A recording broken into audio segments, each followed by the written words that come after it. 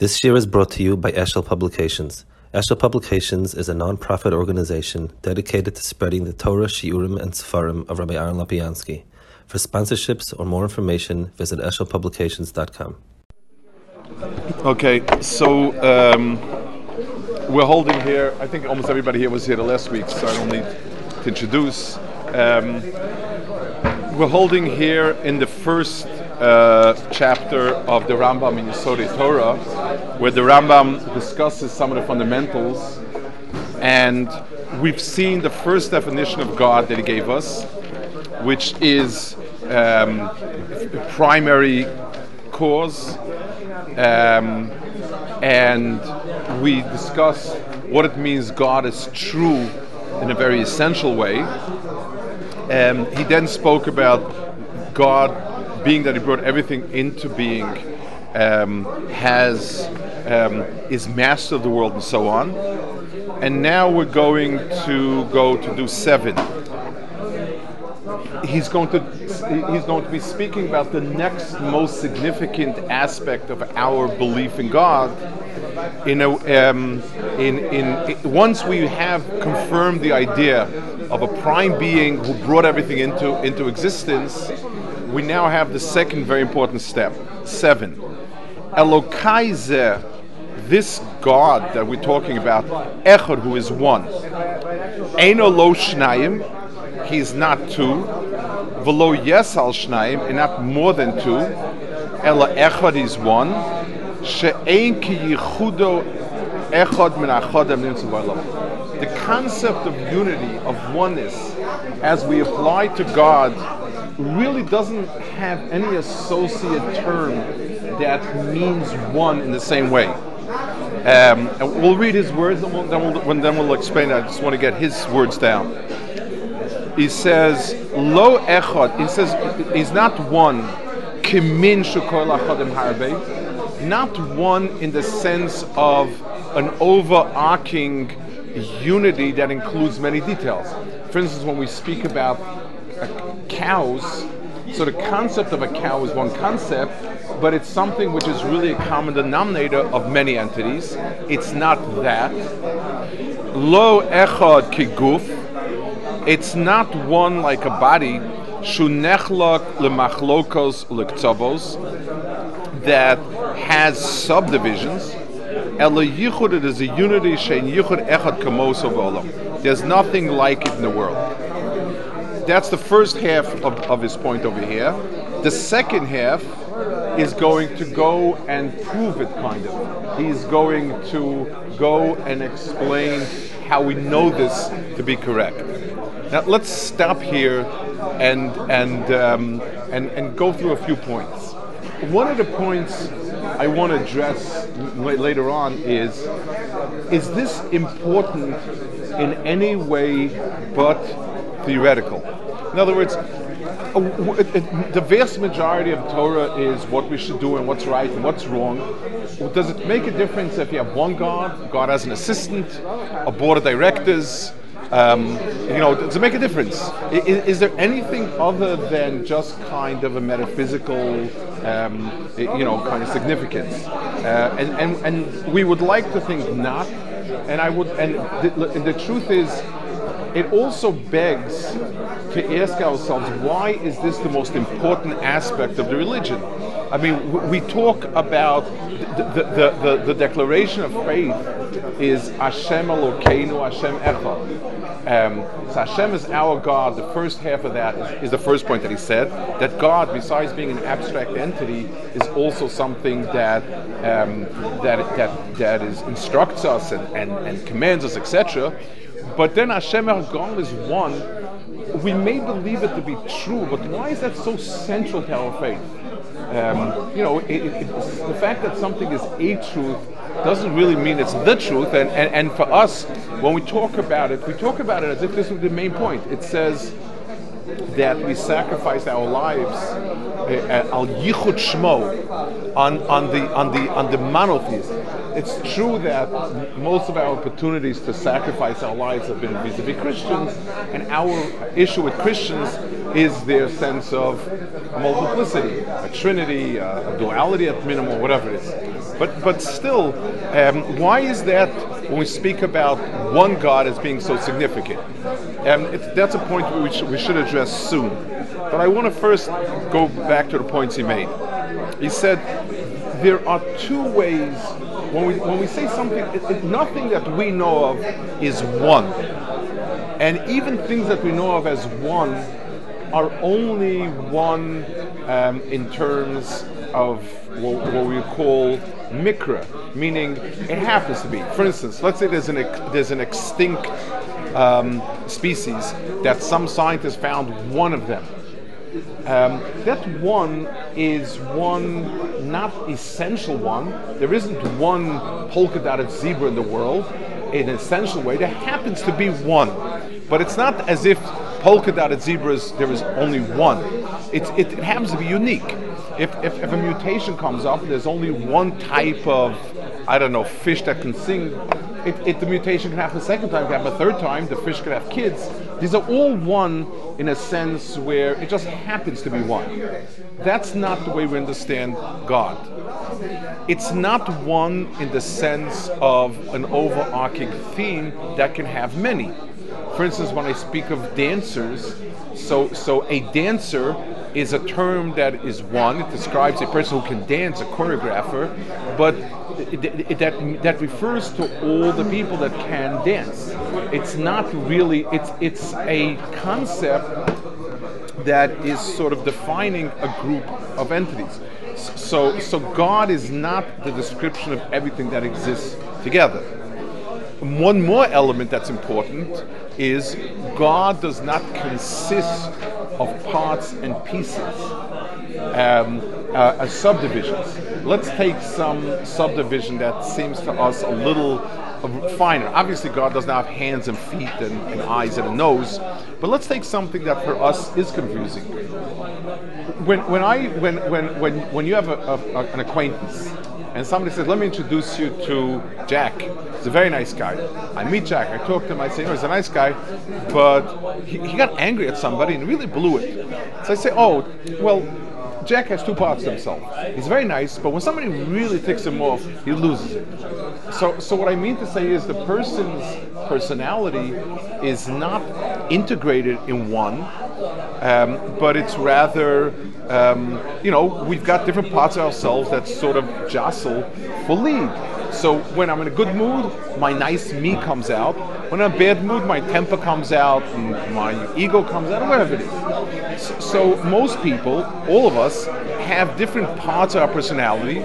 They're not totally integrated, and sometimes one pushes to the fore. By God, even though we describe different elements of God's interaction, and that's what, and he'll speak about these things, they are on the face of it problematic, such as God getting angry, God being happy, God ignoring us, and so on. We need to understand that we're not referring to parts in God. When someone gets me upset, it's part of my psyche that has an issue. When I'm in a good mood, that's part of my psyche that is what it is. That means I'm subdivided, and it's possible to see parts of me and bits of me and parts of my personality that are different. I might be very bright in one area, not quite. I might have a fantastic memory, but not very creative thinking, and those are fine. But it means that I exist of bits and pieces put together. None of that can apply to God. So when we say God is one, it means all and every facet of the way in which he appears to us is part of one. Let's give an example so that we can have some sort of picture of something that we can relate to. Let's say you have, I guess it's always the best, I don't know, for some reason that this comes across as the best illustration in my mind. We have a teacher. A teacher in a classroom can be in a good mood, can be in a bad mood, can be out of it, can be intense. Sometimes, even teachers are human, believe it or not, and they can, he had a bad day at home, he had a bad night at home, so he comes in and he's in a bad mood. So the teacher, as a human being, has different sides, different parts to him. That's that. Let's say I'm the perfect teacher, the non-existent perfect teacher. So there are different tools I use to move people. let's say I'm an interrogator of a terrorist. As an interrogator, I'm supposed to be totally emotionless as far as I'm concerned, no feedback, and I'm only supposed to be focused on getting the points out of the person. So I may choose to display camaraderie, I may choose to display anger, I may choose to display scorn, admiration. All of them, I have only one thing. I'm out there to get him to talk. I'm out there to teach the kids. There are different tools at my disposal, and the tools are really looking at the person, what size drill will get the information into him. Is it, challenge? Is it scorn? Is it encouragement? It's really, I'm one. There's no difference. It's just that looking at the person who's at the receiving end, I need to have different ways to get something in. So when we speak of God's different attributes and in the ways in which He interacts with us, we're talking about us, not God. God has one purpose, to bring us to good, to do good, to be good, and different people at different times need a variety of different messages. So the oneness of God internally, so it does not allow us to label sub-entities. God's anger is not God's anger, it's God's use of anger, God's use of warmth, encouragement, and so on. Those are the ways, because anything other than that would sort of be subdividing God into sub-entities. Let's talk a little bit about two of the points. Before we go on to his explanation, I want to jump the gun first and describe what's the significance of God being one, other than theoretical and kind of metaphysical, like good for a Sunday morning on a December day that we have nothing particularly important to do. But practically, where does it head to? Where is it going to? So let me jump the gun. Two elements of where it is important. One,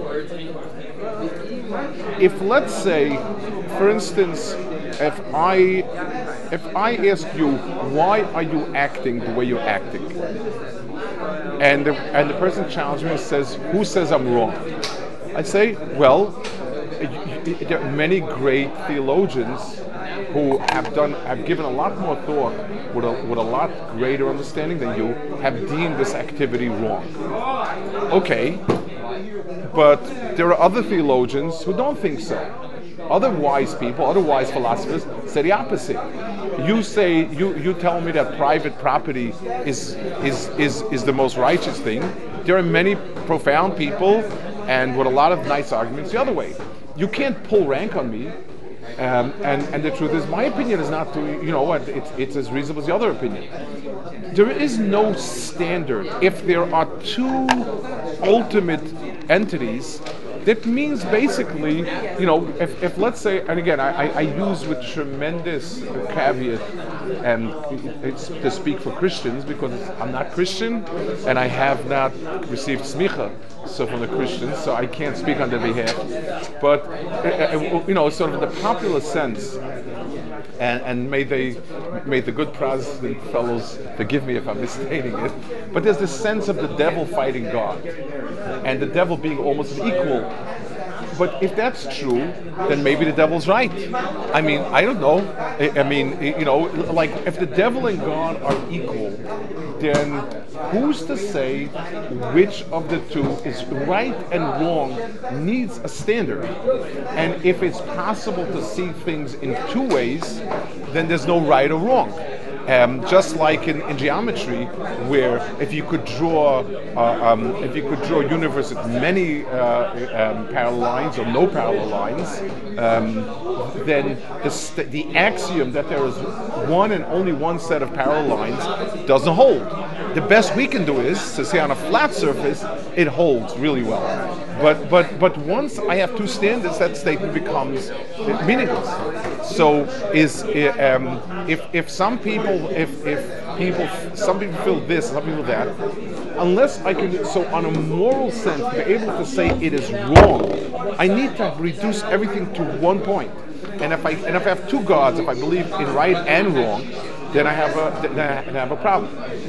It's the same. It's one of the issues with the Trinity.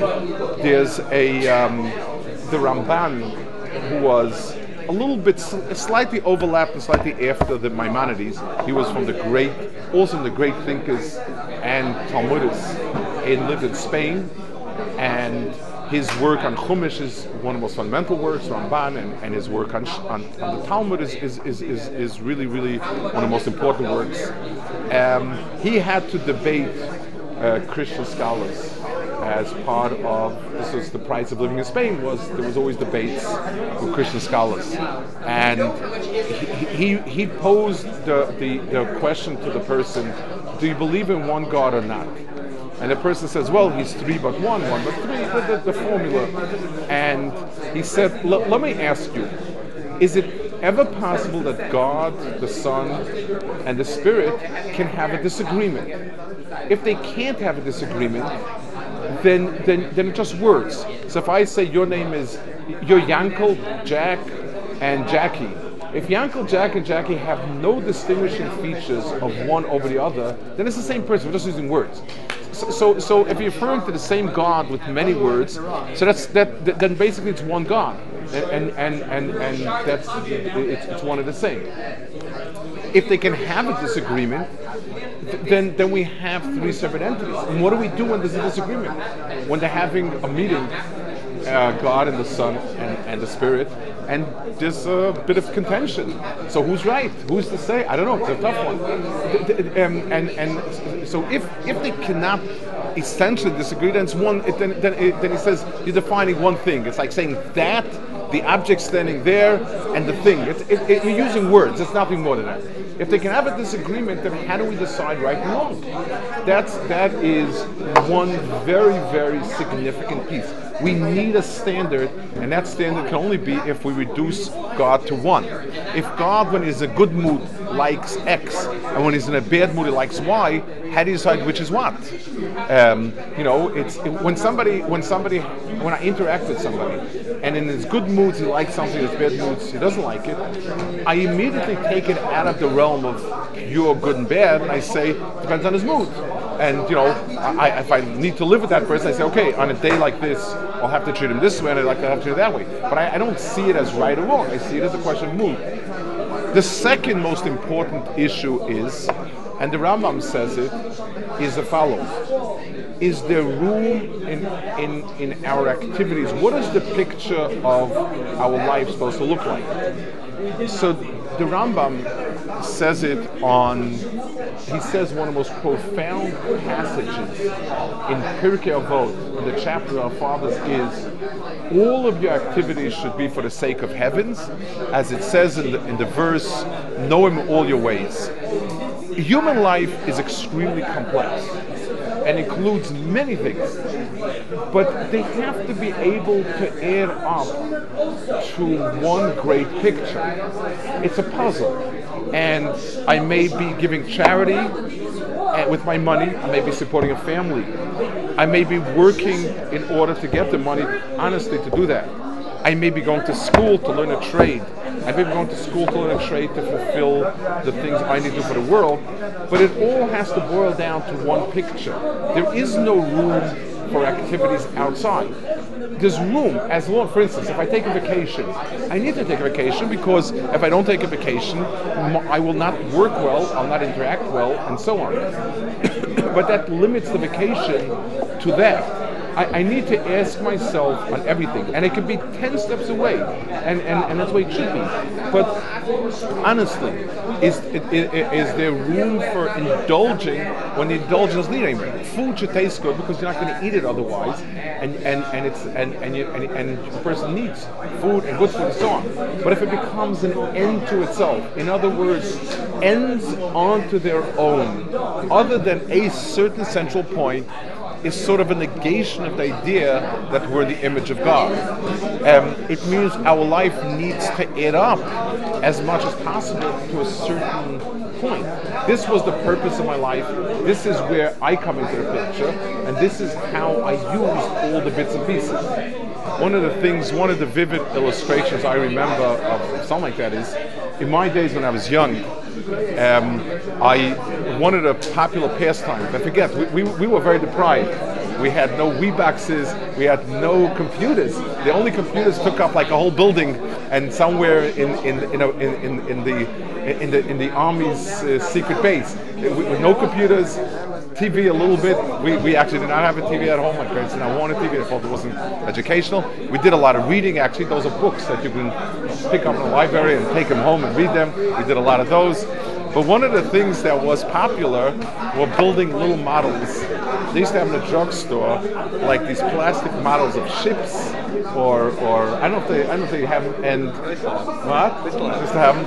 And in my days, it costed like $1.25 for a simpler model, and $2 something for the more complicated battleships and things. And you had glue. This is before they learned how to sniff glue. We would get a little thing of glue and stick in the pieces and so on. I'm not terribly dexterous with my hands. I'm not terribly good at it. And the thing I learned over time was the following. So you would get them on these plastic pieces, snap them off, and glue them into the place. If you were short any pieces at the end, or had extra pieces, you messed it up. They never ever included more or less pieces. They gave you exactly all the pieces you needed. And if you're stuck at the end with some holes that didn't have guns in them, you'd put guns in the wrong places that didn't belong. And if you had extra pieces, something was missing and you just didn't know what it was. That was like a klal gadol I found. And the same thing is with life. The idea of God being one and us being a reflection means that the bits and the pieces. I think there's a famous saying about a Russian novel that if there was a gun hanging over the fireplace at the beginning of the novel, it had to have been shot before the end. I don't remember exactly its application, but I think it was on Russian novels that somewhere there are no extra pieces there. And same things with life. It's a reflection of it. If God is one, purpose is one, man in the image of God reflects that, and the question is how to use. And that's why the Torah deals with so many different activities of human life. Work, marriage, eating, relating to other people, communities, war, peace. These are all part of human activities, and everything needs a place and a time, how to fall in, and a way to do it. I sidetracked a bit to give it more of a flavor, because the problem is it sounds so abstract and so kind of metaphysical, but it really, in a certain sense, it's the core of the religion, because it gives an entirely different face to the fact that we can rate our activities by having one God. For somebody who believes in idols, so I might bring a sacrifice to the god of wind, but maybe to prevent the sandy, I should have done it to the god of water. Maybe the god of water is stronger than the god of wind, and then once I can pick and choose, who's to say if the god of sun approves of me, that the god of wind has the right? There's no right or wrong, because there's no standard to bring it to. Let's take a look at his proof, and it's fascinating how Maimonides proves it. It is in line an earlier person than Maimonides, who in a certain sense, I think he considered his rabbi, was somebody called Saadia Gaon. Saadia Gaon, just interesting to know a little bit about Jewish history. After the Talmud was sealed, canonized, not canonized in the sense of the Tanakh, but it was sealed, and that was the end of that era. So let's give it 300, 400 as the year, kind of. From that time until about the year 1000, the two Jewish centers were North Africa and Iraq, or what is today North Africa and Iraq. It's meaningless, the names of the countries, but those areas. And they had two academies that were the big academies, and they were headed by there were two figures that were the leaders of the Jewish people. There was the educational rabbi, the head of it, and he was called the Gaon, and there was a long change of Gaonim, who they were considered the highest Jewish authority, and they would write responsa. Whenever somebody had a question, they would show the relevant passage of the Talmud and explain it. They also had a political leader who not always got on with the Gaon. Politics are a very, very innate part of Judaism. And Rav Sadia Gaon was from the very last Gaonim. He lived about 900 or so. I can give you the dates within 100 years. I'm not good at the exact years. And the primary work we have from him is called Emunas V'Deis, which is faith and beliefs. And it's a precursor. I think the Rambam took a lot from him. I think he's considered as being, and he writes a very similar proof. The Rambam puts it in a nutshell. Let's see it inside. Those you can follow. Ilu hayo halohus harbe. If there were many gods, if God could be many, hayu gufin ugvios, they would have to be bodies and entities.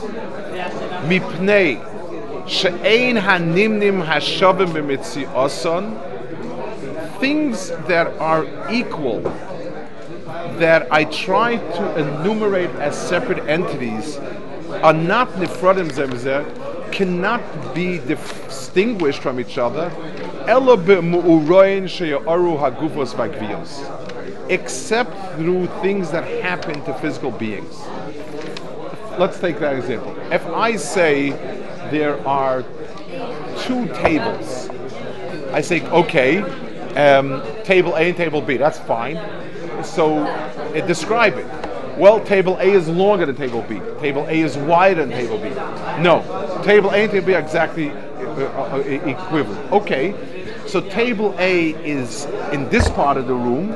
It takes up these coordinates. The table B takes up those coordinates. No, they take up the same coordinates. Okay, I get it. Table A was here from December 1st to December 5th, and table B is here from December 6th to December 10th. No. Same time, same place, same exact table. Then the word table A and table B doesn't mean anything. Then you just, to quote the Yiddish, you're draining a cup. I mean, it's one and the same. Define. You've got to give me a distinguishing feature. And when I distinguish something, the only way I can distinguish it is by creating some boundaries for each one. I need to be able to say defining measurements. If I say two things are infinite, then I could say infinite in different universes, different times. But if I either I define them, which means I put some limitations in order to give each one meaning, or they're one and the same, and I'm just draining a cup. So if I call Hashem, Elokim, I use the Adod name or whatever it is, all of them are one and the same, because I'm not saying there's anything about Hashem that doesn't exist in Elokim, Hashem.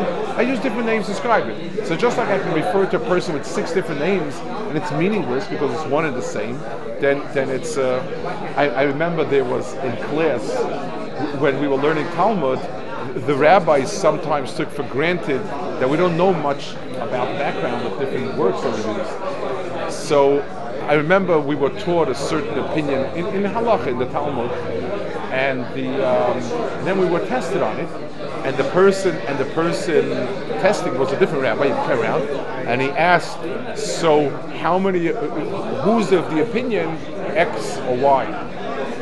And one of my friends answered, there are 3 opinions, three opinions ascribed to that. I said, really, who? He said, the Tiferes Yaakov, and Rabbi Yaakov Gesundheit, and the Rabbi of Warsaw. And like was stunned silence, and then he laughed because they were one person.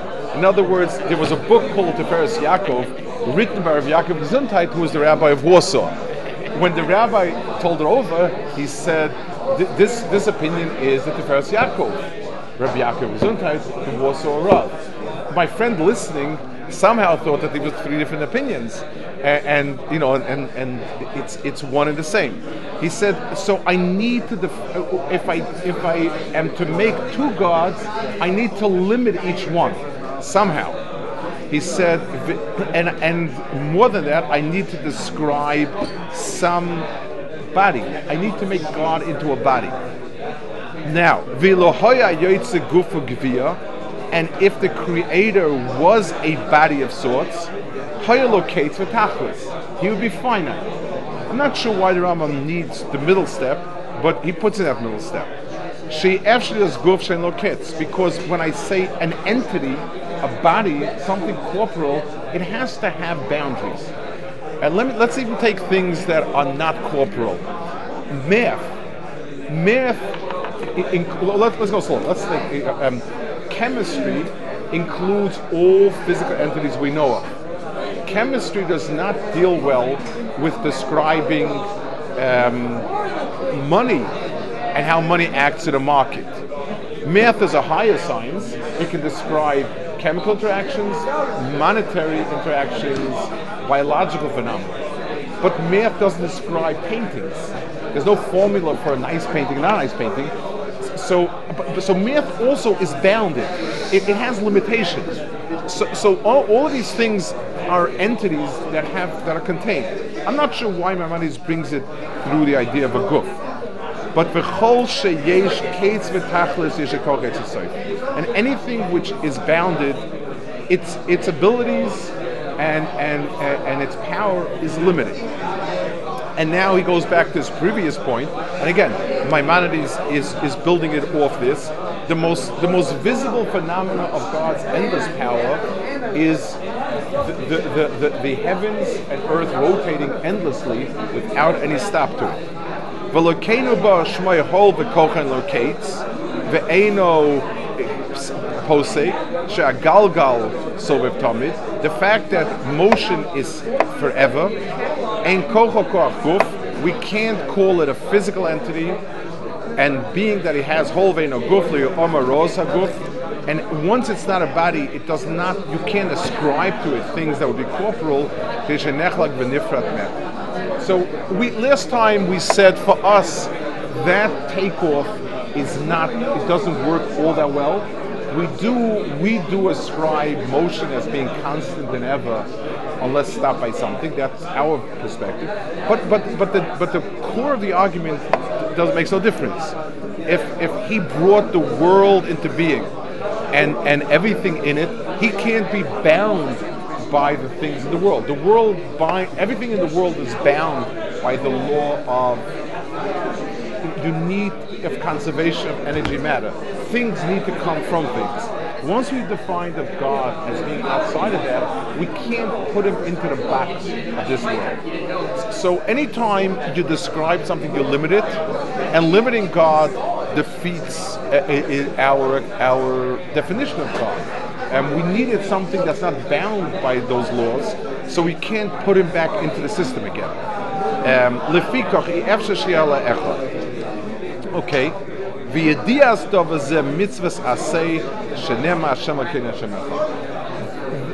knowledge and awareness of this is the mitzvah of belief in unity of God, which is expressed in the verse that Hashem is Echad. So, going back to our original point, that when he says the belief and understanding, the Rambam says in Guide to Perplex, he's very, very strong against Christians and Muslims. He says, when you say something that those words are meaningless to you, that's not called belief. Proclaiming a belief when you don't have a sense of what you are grasping is not called belief. To believe something means you have a handle on it. So to say God is 3 but 1, 1 but 3 is something that is that's meaningless, and therefore that's not a faith. Or his issue with a Muslim person was speaking about God and his attributes. He's one, but his attributes are many. If it's understood in terms of God, then you're saying a sentence that really, really is not meaningful. And that's why he is very, very, and it says we have to be able to at least picture it. I want to add an explanation, one more explanation by someone else that I think will help us complete the picture of the Rambam. I'm using Luzzatto, Moshe Chaim Luzzatto. He was an extraordinary person, extraordinary thinker who lived in the 1700s, in the middle of the 1700s. And he was Italian, I think I mentioned before. He died in his mid-30s. The man was a real polymath. He really, really knew. He was an astounding knowledgeable person. He wrote works on Kabbalah, on Musar, on logic, on rhetoric. He composed a lot of things, plays. He was an extraordinary person. And he died in his mid-30s. I mean, it makes us wonder, like, how well we use our time. He was a mystic, he was a rationalist. Very interesting, you could be a mystic and a rationalist together, but he tried to impose a certain rational vocabulary on mysticism. Very, very amazing person. And one of his works is called Derech Hashem, The Path of God, which is an outline of fundamental beliefs. It's popular studied. One of his most popular ethical works is called Mesilas Yesharim, which is a way of self-improvement and so on. And really amazing. But I wanted to use it more. In one of his works, he describes why is the belief in one God the essential belief that we revolve around. Why is that the point that we're always talking about? So he says the following. If I say God is smart, I'm not doing it justice. How smart is God? Well, a lot smarter than I can imagine. What does it mean he's infinitely smart? I don't know. I know what those words mean, and therefore it's a meaningless term to me. Can I define God by saying he's not stupid? Well, it's true God is not stupid, but that's not a terribly. Many people I know are not stupid, but are not terribly bright. If I say somebody's not weak, it usually means that he's not weak, but he's not terribly strong.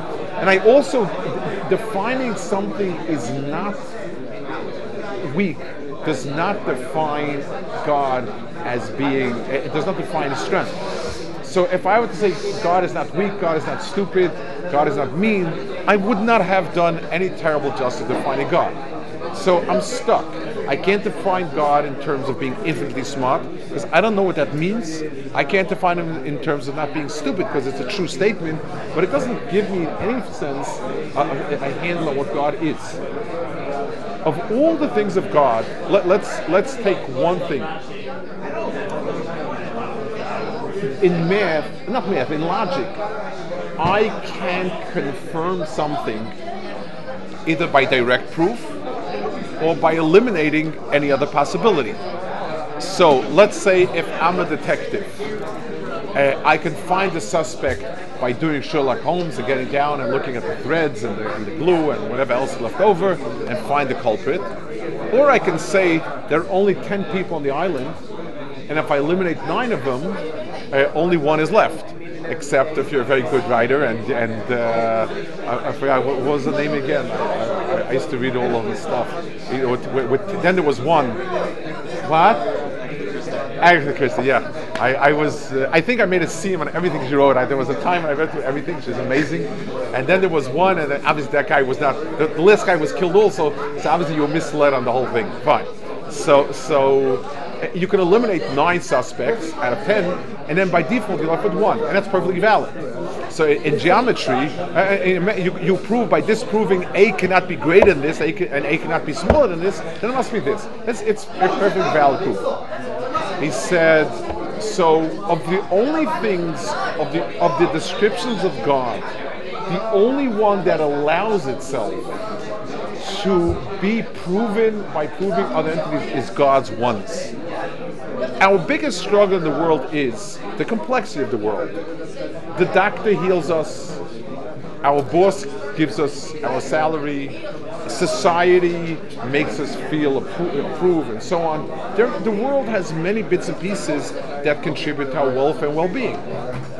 As I eliminate all the idols, sort of in quotation marks, I'm left with one choice.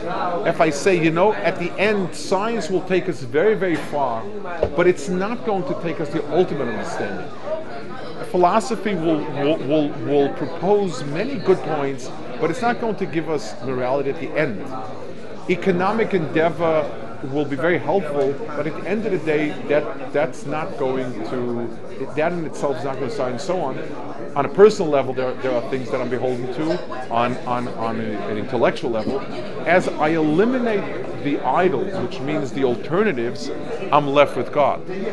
So just like when you ever see those optical illusions, or sort of, I don't know if they're called illusions, where you have you can see two faces, or you can see a white cup. You can paint black on the outside, and something stands out on the inside.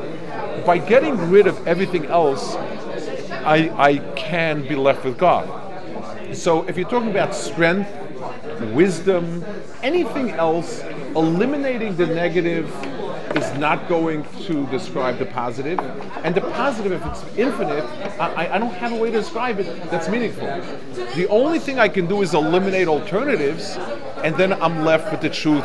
Yes, a person's gone through a whole life of experiences. And he says, I thought that if I would do X, I would get ahead. And if I thought if I would rely on Y, I would make it. And Z has the answers. When I eliminate everything else, I'm left with that. So the Ramchal says God's unity is significant to us because of the fact that it's the only one that we can actually do something to put into place in a meaningful way. So we don't understand what it means God is infinite, but when I've taken out all the other possibilities, I'm left with that. So there's an article actually. There is a review. I get the New Republic. It's the last one, and there is a review of a book by somebody called Thomas Nagel. He's a professor of philosophy emeritus. He's put out a lot of books in Oxford Press, and this is another one. And basically, he says science and naturalism has no explanation whatsoever for the universe. It's all bunk and so on and so forth. But we should not rely on God for the answer, and God is not the answer. Which is amazing. I mean, his own answer, I didn't read the book, I read the review, his own answer is a fudge, I think. But he sort of wells, I don't know. It doesn't address, if I'm to believe the way the book is reviewed. But we should, by eliminating any natural cause, we should be able to say that the cause is not natural, like we got to say in the beginning.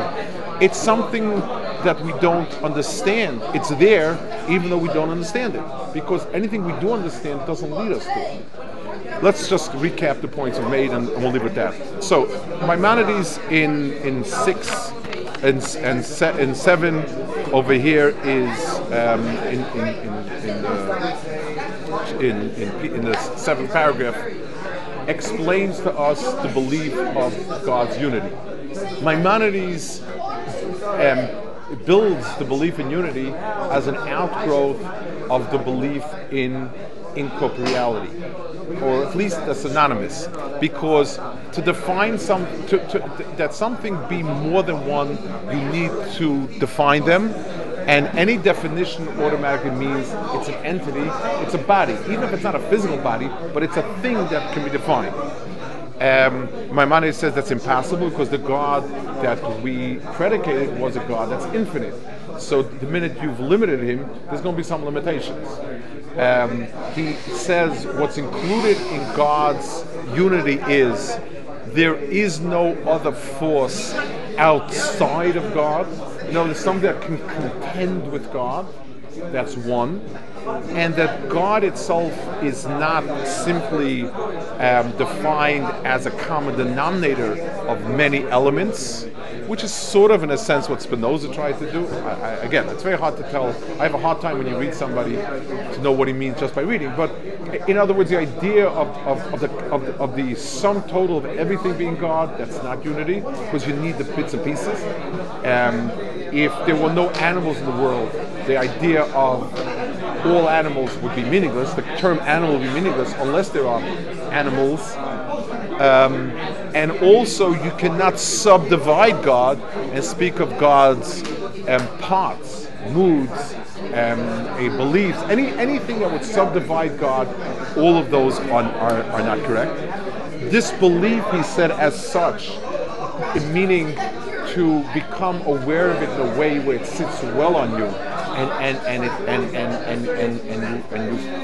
it's something that you ascribe to and you have a handle on it, falls under the verse of Hashem Elokeinu Hashem Echad. God, our Lord, is one, and we brought in another description to help us with it, in terms of this is the only belief that we can attain it fully by dealing with things we do not. By crossing off everything we can possibly attain as being the answer, we're left with God. That is God's unity is something which we could attain by eliminating alternative possibilities as opposed to other things. We also introduced two ideas where the idea of God's unity is important to us. One is we can have an absolute moral standard. If everything boils down to one unit, then it's possible to have a standard. If everything were to boil down to two or more units, then how do we know which standard is right? Then no standard is absolute, no standard is right. If you have two conflicting standards, then neither could be right. And finally, it's an important perspective on our life. Our life, if we're in the image of God and we're the purpose of creation, then we also have a purpose, and that purpose takes all different elements of a lifetime and is meant to put the pieces into one picture. When we look at something, is it a worthwhile activity to pursue or not? We have to ask ourselves, where does it fit in? Is it leading to some sort of big mosaic, or is it just a piece that's kind of off on its own? Okay, we'll hold it here. What was the name of this Italian rabbi? Luzzatto, Moshe Chaim Luzzatto. There were two. If you're going to look it up in an encyclopedia, there was a Luzzatto later whose name